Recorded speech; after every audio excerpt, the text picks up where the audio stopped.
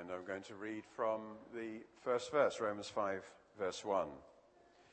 Therefore, since we have been justified through faith, we have peace with God through our Lord Jesus Christ, through whom we have gained access by faith into this grace in which we now stand. And we rejoice in the hope of the glory of God. Not only so, but we also rejoice in our sufferings, because we know that suffering produces perseverance, perseverance character, and character hope. And hope doesn't disappoint us, because God has poured out his love into our hearts by the Holy Spirit, whom he has given us. You see, at just the right time, when we were still powerless, Christ died for the ungodly. Very rarely will anyone die for a righteous man, though for a good man someone might possibly dare to die. But God demonstrates his own love for us in this: while we were still sinners, Christ died for us. If you have a long memory and you can remember back some 6 weeks to the last time we were here in Romans, you'll remember that we were looking at verse 5, where it speaks about our experience of God's love. God has poured out his love into our hearts by the Holy Spirit, whom he has given us. So Paul has said that it's there are conclusions that we need to draw. He begins the chapter speaking about, therefore, since we've been justified through faith, this and this. He draws some conclusions out of our relationship with God, and then he says, but it's not all about conclusions that we draw. There is an experience. God pours out his love into our hearts. And then in verses 6 through to 8, he goes on to say more about the quality of that love, to explain it and to expound it. And that's what we're going to look at this morning. And it's been a fascinating morning, really, because through our worship time and the songs we've been singing, the contributions that people have been bringing, really all that I want to say has already been preached. But that's not going to stop me saying it. But really, God clearly wants to bring those things through to us. He wants us to know this morning a whole lot more about his love, why it is great love, why it's love worth singing about, and so on. In verse 5, he speaks about an experience of God's love. Then he moves on to look at the evidence for that love, and that's what we're going to look at. But just to say, this word love can just seem kind of sentimental. It could be that the men here are thinking, oh, this is just so girly. Love. It's kind of soppy or superficial. Well, it's talking here about something that is the opposite of that. It's talking here about something that is very strong, very wonderful, and we mustn't reduce it to just kind of liking or really liking or something kind of just sentimental. There's something majestic that Paul is speaking about here, and that's what we need to get hold of. And he says God has demonstrated his love. When something is demonstrated, so you imagine that you've just bought something new and you're wondering, how do you use it? How does it work? Then maybe it will be demonstrated to you. Now, it's vitally important that you watch the demonstration. It's vitally important that you watch carefully and listen carefully to what is being said so that you know how to use this thing. Well, God has demonstrated his love. It's even more important that we look carefully, that we watch carefully, that we listen carefully to see, well, what is it that is being demonstrated before our very eyes? Well, in order to understand it, you'll see in verses 6 through to 8 that those verses not only speak about God's love, they also say rather a lot about us. And so to understand God's love, we need first of all to understand some facts about ourselves. And Paul sets them out in those verses. If we're going to grasp why God's love is spoken about in such an enthusiastic way and with such amazement, we do need to grasp where we're at, who we are. And so let's see what he says. He says in verse 6, at just the right time, when we were still powerless. That's the first fact. Powerless. It's a word that means helpless, sickly, weak. It's a word that Jesus used when he came upon his disciples. Read about it in Matthew 26. They're in the Garden of Gethsemane. Jesus knows what lies ahead for him, that he's about to be arrested and cruelly killed. He knows that. He's asked his disciples to pray with him. He comes back to them and they're fallen asleep. And in Matthew 26, verse 41, he says, the spirit is willing, but the body is weak, helpless, powerless, sickly. That's who we are. When it comes to keeping promises, we're powerless. I wonder how many of us, if we were really honest, could admit there are times, maybe many times, where we've made sincere promises to God. Maybe at the end of hearing someone preach, we've felt stirred and we make a commitment. And we have to admit, we're weak. We make those promises and we really mean it. And then a month later, we remember what we promised. And we think, oh no. Powerless, weak, sickly. That's what it means.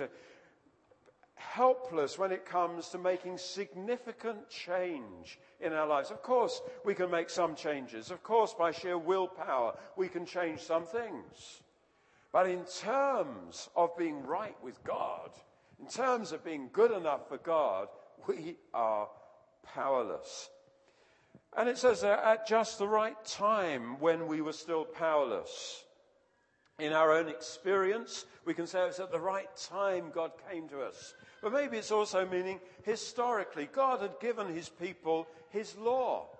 There were the commandments. There were his requirements set out for them. This is how God wants us to live. And he gave us time. He gave humanity time to get to grips with his requirements, to get to grips with his law. But helpless, powerless. Did God's law make people holy? No. God's law tended to make people rebels or hypocrites, but certainly not holy. Maybe looking good on the outside, but not on the inside. And then, of course, years of Greek civilization at the time when Paul is writing this. Had education, had culture made people good enough for God? No. Even with all those benefits, still helpless, still powerless. That's who we are. And then it goes on in that verse 6, there's another very unflattering adjective. Christ died for the ungodly. Unlike God. Unlike God in just about every way. No reverence for God. Rebellion against God. Resentment even about God. But certainly not like him. Ungodly, that's a description. Powerless, ungodly, and then in verse 8, another word is used, why we were still sinners. That's the title that the Bible gives us. Now, imagine you're talking to someone and you're just getting to know them and you say, oh, what do you do? And they might say, I'm a teacher, or I'm a doctor. They'll refer to their job. That's what they do all day. That's their title, as it were. That describes them. Well, there's the description that we all actually ought to say, but of course you're not going to slip that into conversation. What do you do? I'm a sinner. But that's what we habitually do. That's the description. We consistently fall short of God's standards. Everyone has sinned. It tells us back in chapter 3. All have fallen short of God's glory. That's what we habitually do. That's our occupation. That's the title. Sinners. And then in verse 10, just beyond the verses that we're looking at, it says, when we were God's enemies. There's God, and on the opposite side, there's us. Opposing God. Not wanting to be like him, but opposing him consistently. The opposite of God, and hence earning his opposition to us. It wasn't a one-sided opposition. We were hostile to God, but then that earned God's anger against our sheer rebellion. It says back in chapter 1, do you remember at the start point of this letter, in verse 18, the wrath of God is being revealed from heaven against all the godlessness or ungodliness and wickedness of men who suppress the truth by their wickedness. So we are opposing God, and God is against us. That's our condition. That's who we are. And that's everyone. And we need to understand that in terms of where God is at, our condition is disgusting to him. It is vile. And the vileness of our sin means that degrees of sinfulness are kind of irrelevant. It's a bit like when you look down from a great height, maybe from an aircraft, you look down and really, if you could just about see two people, if one was standing 10 foot above the other, it wouldn't make a huge amount of difference. And in terms of God's holiness and our condition, degrees of sin don't really enter into it, which means that no one is too bad for God's grace. We are all in the same predicament. That's it. And if we're to understand the love of God, seems to be what Paul is saying here, we've got to admit the truth about ourselves. We've got to admit guilty as charged. That's our condition. Powerless, ungodly, sinners, and enemies of God. It's not flattering, and human pride would always want to say, oh, I'm not as bad as that. Yeah, but in terms of who God is, are we like him? No. No, this is our condition. And so back in chapter 3, do you remember Paul has set it out in verses 10 onwards. There's no one righteous, not even one. There's no one who understands, no one who seeks God. All have turned away, and so on. That is humanity. So that's the fact about us. Now let's look elsewhere. Some facts about God. Well, what we know about God is that he is totally unlike us. God is holy. Back in Isaiah, and again in the last book of the Bible, the book of Revelation, identical words. In Isaiah chapter 6, you read of the prophet Isaiah having an awesome encounter with God. And he says, I saw the Lord seated on a throne. Above him were seraphs, each with 6 wings. Mysterious figures, we don't know what they were, but each with 6 wings. With 2 wings they cover their faces, with 2 they cover their feet, with 2 they're flying, and they're calling to one another. And these are the key words: holy, holy, holy is the Lord God Almighty. Here are these strange heavenly creatures in the presence of God. They're not human beings, they're heavenly creatures, but in the presence of a holy God, it says they cover their faces. That's how holy God is. That's how awesome God is, that even these creatures habitually in his presence cover their faces when they're before him. In the book of Revelation, the same words, holy, holy, holy is the Lord Almighty, in Revelation 4. And there you read of those in his presence who fall down before him. God is holy. We can't even begin to imagine what that means. But one thing it does mean is that he hates sin. Because he is holy, sin is abhorrent to him. Sin is disgusting to him. Sin can't be contemplated by God. Can't tolerate it. He's holy. One of the Old Testament prophets, the prophet Habakkuk, says in Habakkuk chapter 1 and verse 13, your eyes are too pure to look on evil. You cannot tolerate wrong. God's holiness. And he lives in unblemished purity. And so sin must instantly be banished from where he is. That was what happened right at the beginning in the Garden of Eden. Adam and Eve rebelled against God. We might say in quite a small way, they just took some forbidden fruit. But yes, they had rebelled against God. God comes and they're banished from his presence. Have you ever heard the kind of jokey, flippant comment when people say they're looking around wondering what church to join, and the comment is often made, well, if you do ever find the perfect church, don't join it because you'll spoil it. Now, a flippant comment, because obviously there's no such thing as a perfect church, but you know the point that's being made.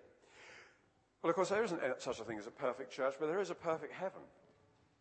There is a perfect God. Can you imagine an ordinary human being outside of the grace of God, salvation in Christ, an ordinary human being finding themselves in heaven? Just imagine yourself as that person. Okay, you're a Christian, but imagine you are not. You're an ordinary human being. Imagine yourself suddenly in heaven, a place of unblemished purity, something that we can't even begin to imagine, but there you are. And there are all these pure, sinless creatures around. And as you come by, you hear what they're saying. Things like, can you smell something? What's that? Or, I sense something that I don't like. What is it? And you realize that everyone is suddenly uncomfortable and they're looking at you. You have brought something unpleasant into this holiness. God is too pure to have sin in his presence. Sin is disgusting. We couldn't be in God's presence. When Adam and Eve sinned, vanished. They can't stay there. It's horrible. Sin in the presence of God. That's who we are. Paul is setting the scene here. We were powerless, ungodly, sinners, enemies of God. But God is holy. His final judgment to some will be, depart from me, because of sin. That sets the scene for what Paul wants to say here. And what he's talking about here is incomprehensible love. That God should love us is a marvel of stupendous enormity. There aren't words to express. It's absolutely amazing. We won't be amazed unless we admit the charge of what the Bible says about us. Unless we admit who God is, who we are. It's only when we see both of those facts that we grasp something. How amazing it is that this God who cannot tolerate sin can yet love us. And that's the point he is making. Now, Paul is making the point here that this is totally contrary to anything we would expect. He says in verse 7, very rarely will anyone die for a righteous man, though for a good man someone might possibly dare to die. He seems to be drawing a distinction there between a righteous man and a good man. What's he talking about?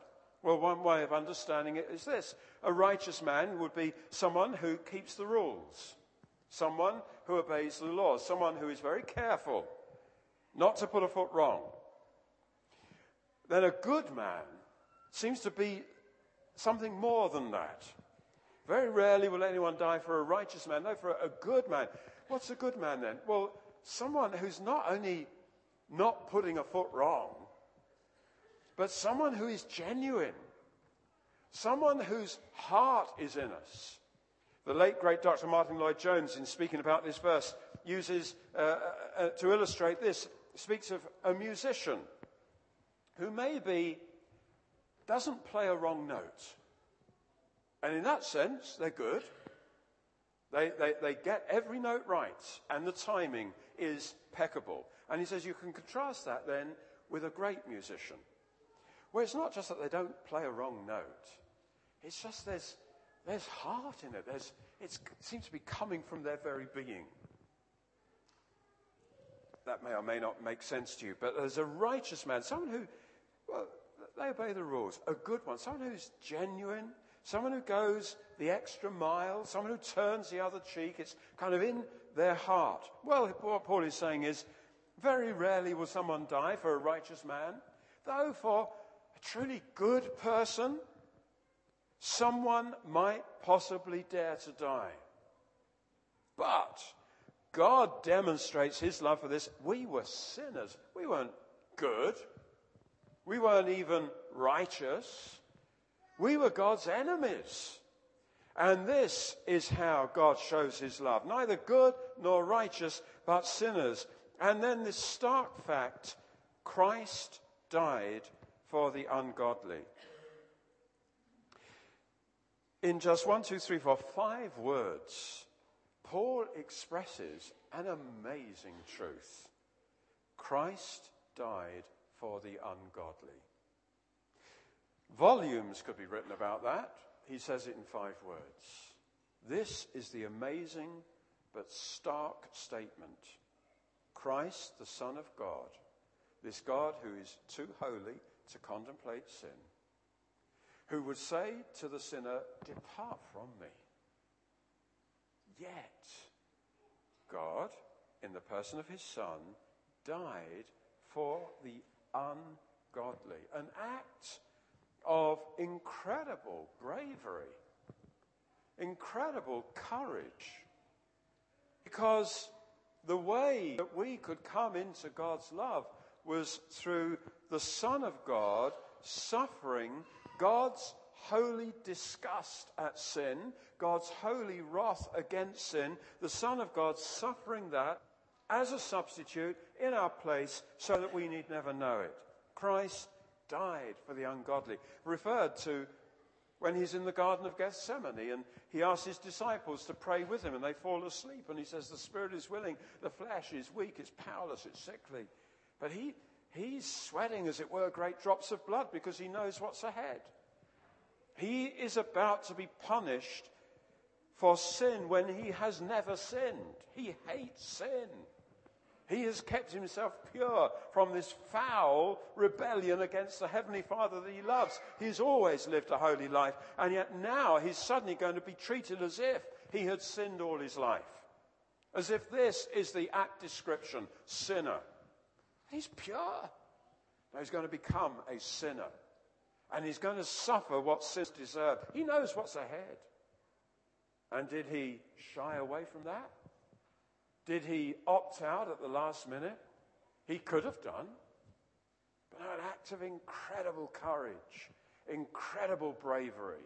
He pressed through the unimaginable in order to say, Christ died for the ungodly. 5 little words expressing something totally amazing. But who's he going to save? Every so often in a war situation, sadly, obviously our troops are fighting overseas at this time, and you hear of acts of great bravery. Every so often you hear of awards being given, a military cross, even maybe a VC. And what you hear about is this bravery under fire. And maybe the hero is interviewed and he said, well, I couldn't leave my mates there. And it's someone who saves one of his group, and they're in trouble. He goes through under fire and he rescues them, and quite rightly gets an award. Jesus didn't do this for his mates. He did it for his enemies. He did it for those who hated him. That was us. Ungodly. Enemies of God. That was us. Jesus did it for us. He pressed through bravery under fire, the cross, the wrath of God against sin. He suffered it not for his friends, but for his enemies. That was us. Ungrateful, hating God, and he went through to save. God demonstrates his love. It's a very long word, this word demonstrate. There's another popular version that just uses the little word show, which is pathetic. God demonstrates. It's a word that means proving something. It's a word that means showing its nature, showing what it's like, God shows what his love is like in this. While we were still sinners, rebels against God, hating God, Christ died for us. It's a demonstration that makes it impossible to ever doubt again. It's like God says, look, this is my love. And he opens it out in front of us. Here's the demonstration. Christ died for us. You see, in verse 5, he speaks about an experience.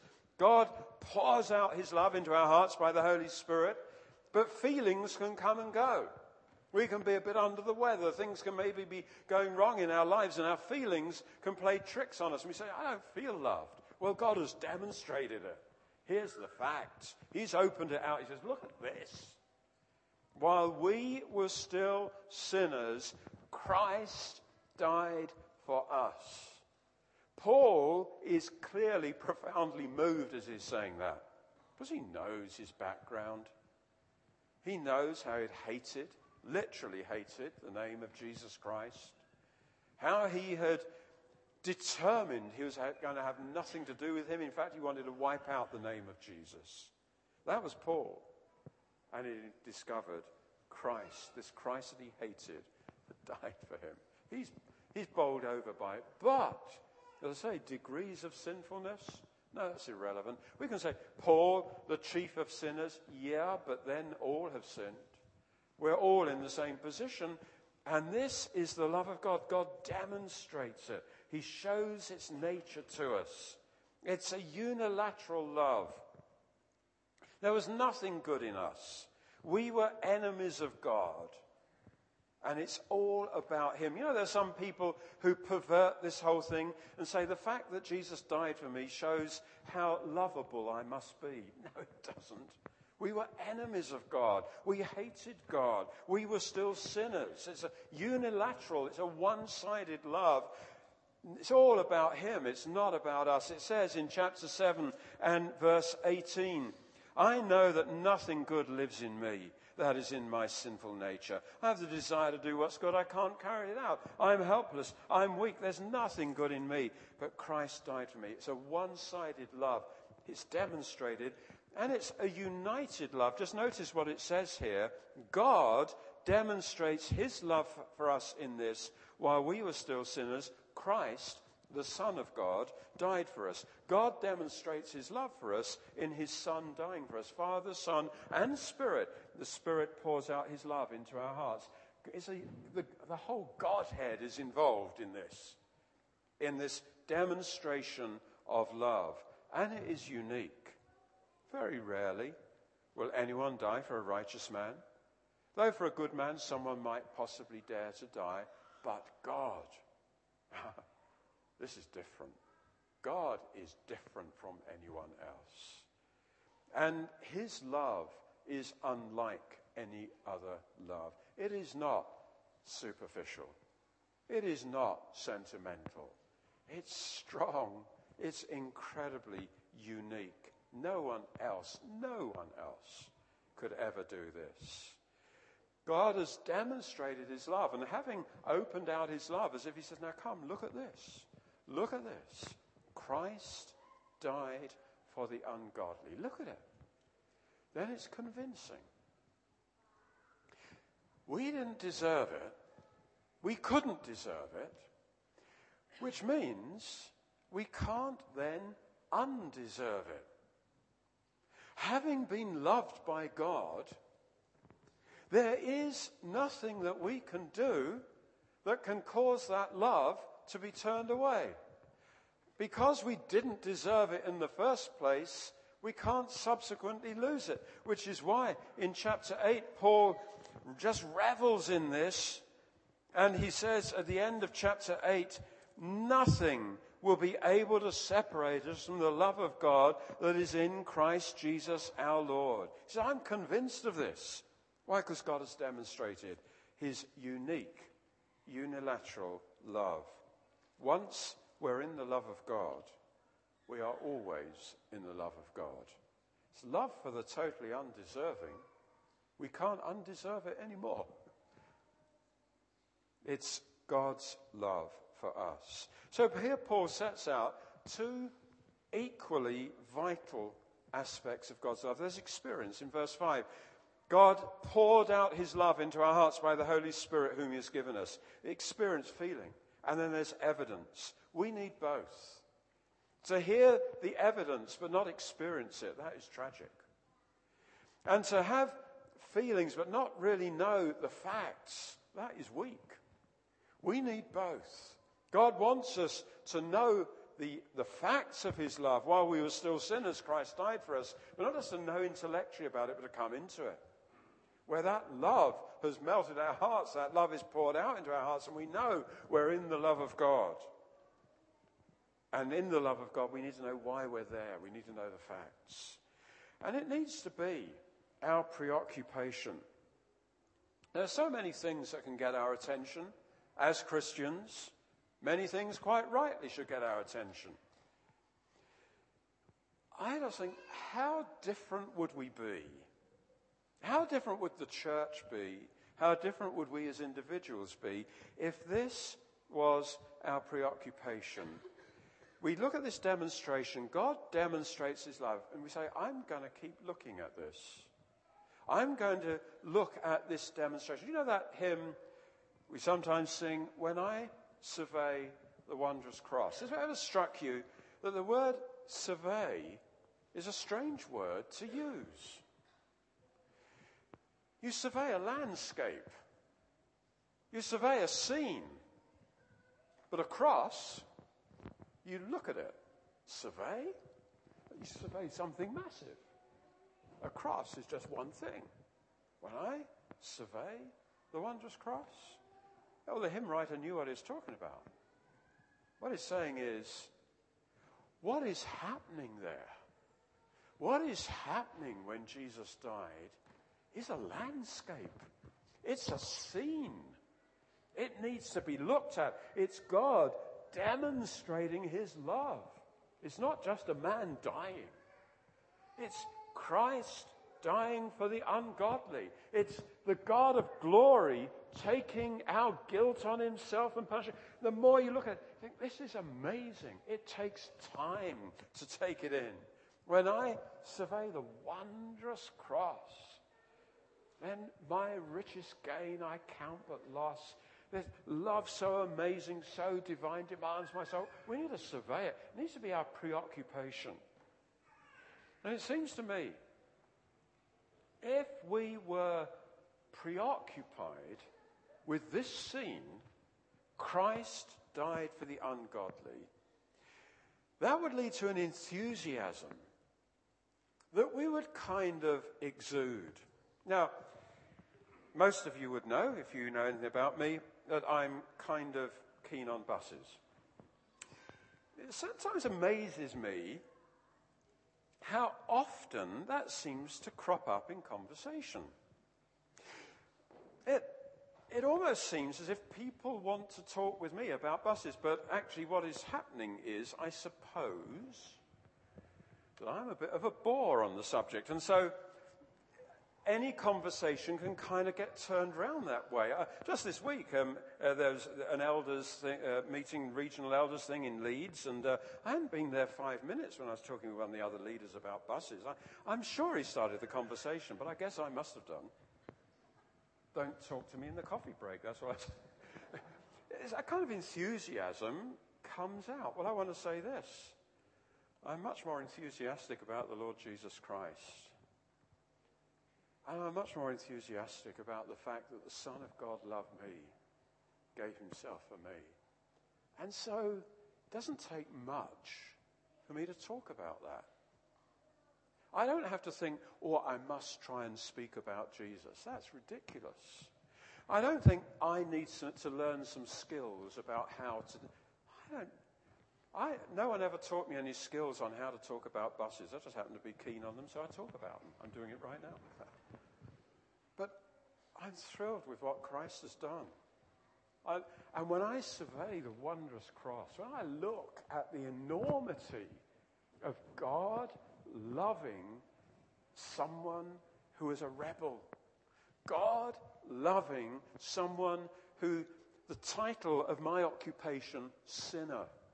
and God loved me, and the Son of God died for me. Well, that just kind of takes over. And you cannot but talk about him.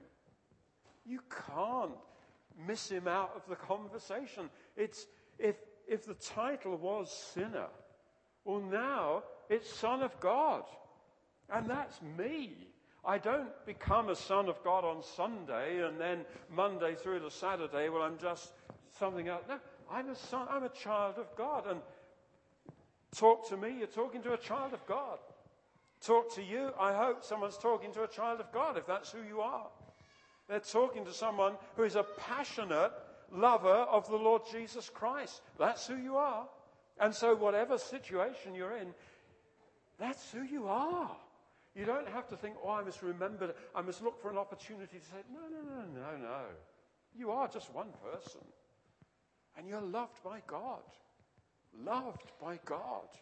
The Son of God loved you. While we were still sinners, Christ died for us. God has demonstrated his love. Going through a tough time, and you think, does God really love me? Talking to someone just before the meeting, various job interviews, a job hasn't come up yet. He didn't say this, I'm sure he isn't thinking this, but we can think in a situation like that, does God really love me? Maybe it's one setback after another. Maybe a prayer that didn't get answered. Does God really love me? Hey, look at the demonstration. Turn away from all of that. God's got a demonstration he wants to show you. Look at that. While we were still sinners, Christ died for us. Can you doubt his love now? Can you doubt it? Can you say, can you just dwell on your feelings? Oh, there's a demonstration. Look at the demonstration. Paul is thrilled with it. He can't stop talking about it. He says, I'm not ashamed of the gospel. He's thrilled with it because he knows the love of God. God wants us to know his love, the evidence, strong evidence, and an experience. If you're here this morning and you're hearing the evidence, but you think, I don't know anything about that, please talk with us. We'd love to introduce you to this Jesus because he not only died for us, he rose again. And he's alive right now. And we can know him. And his love is poured out into our hearts. It's facts, but it's also experience.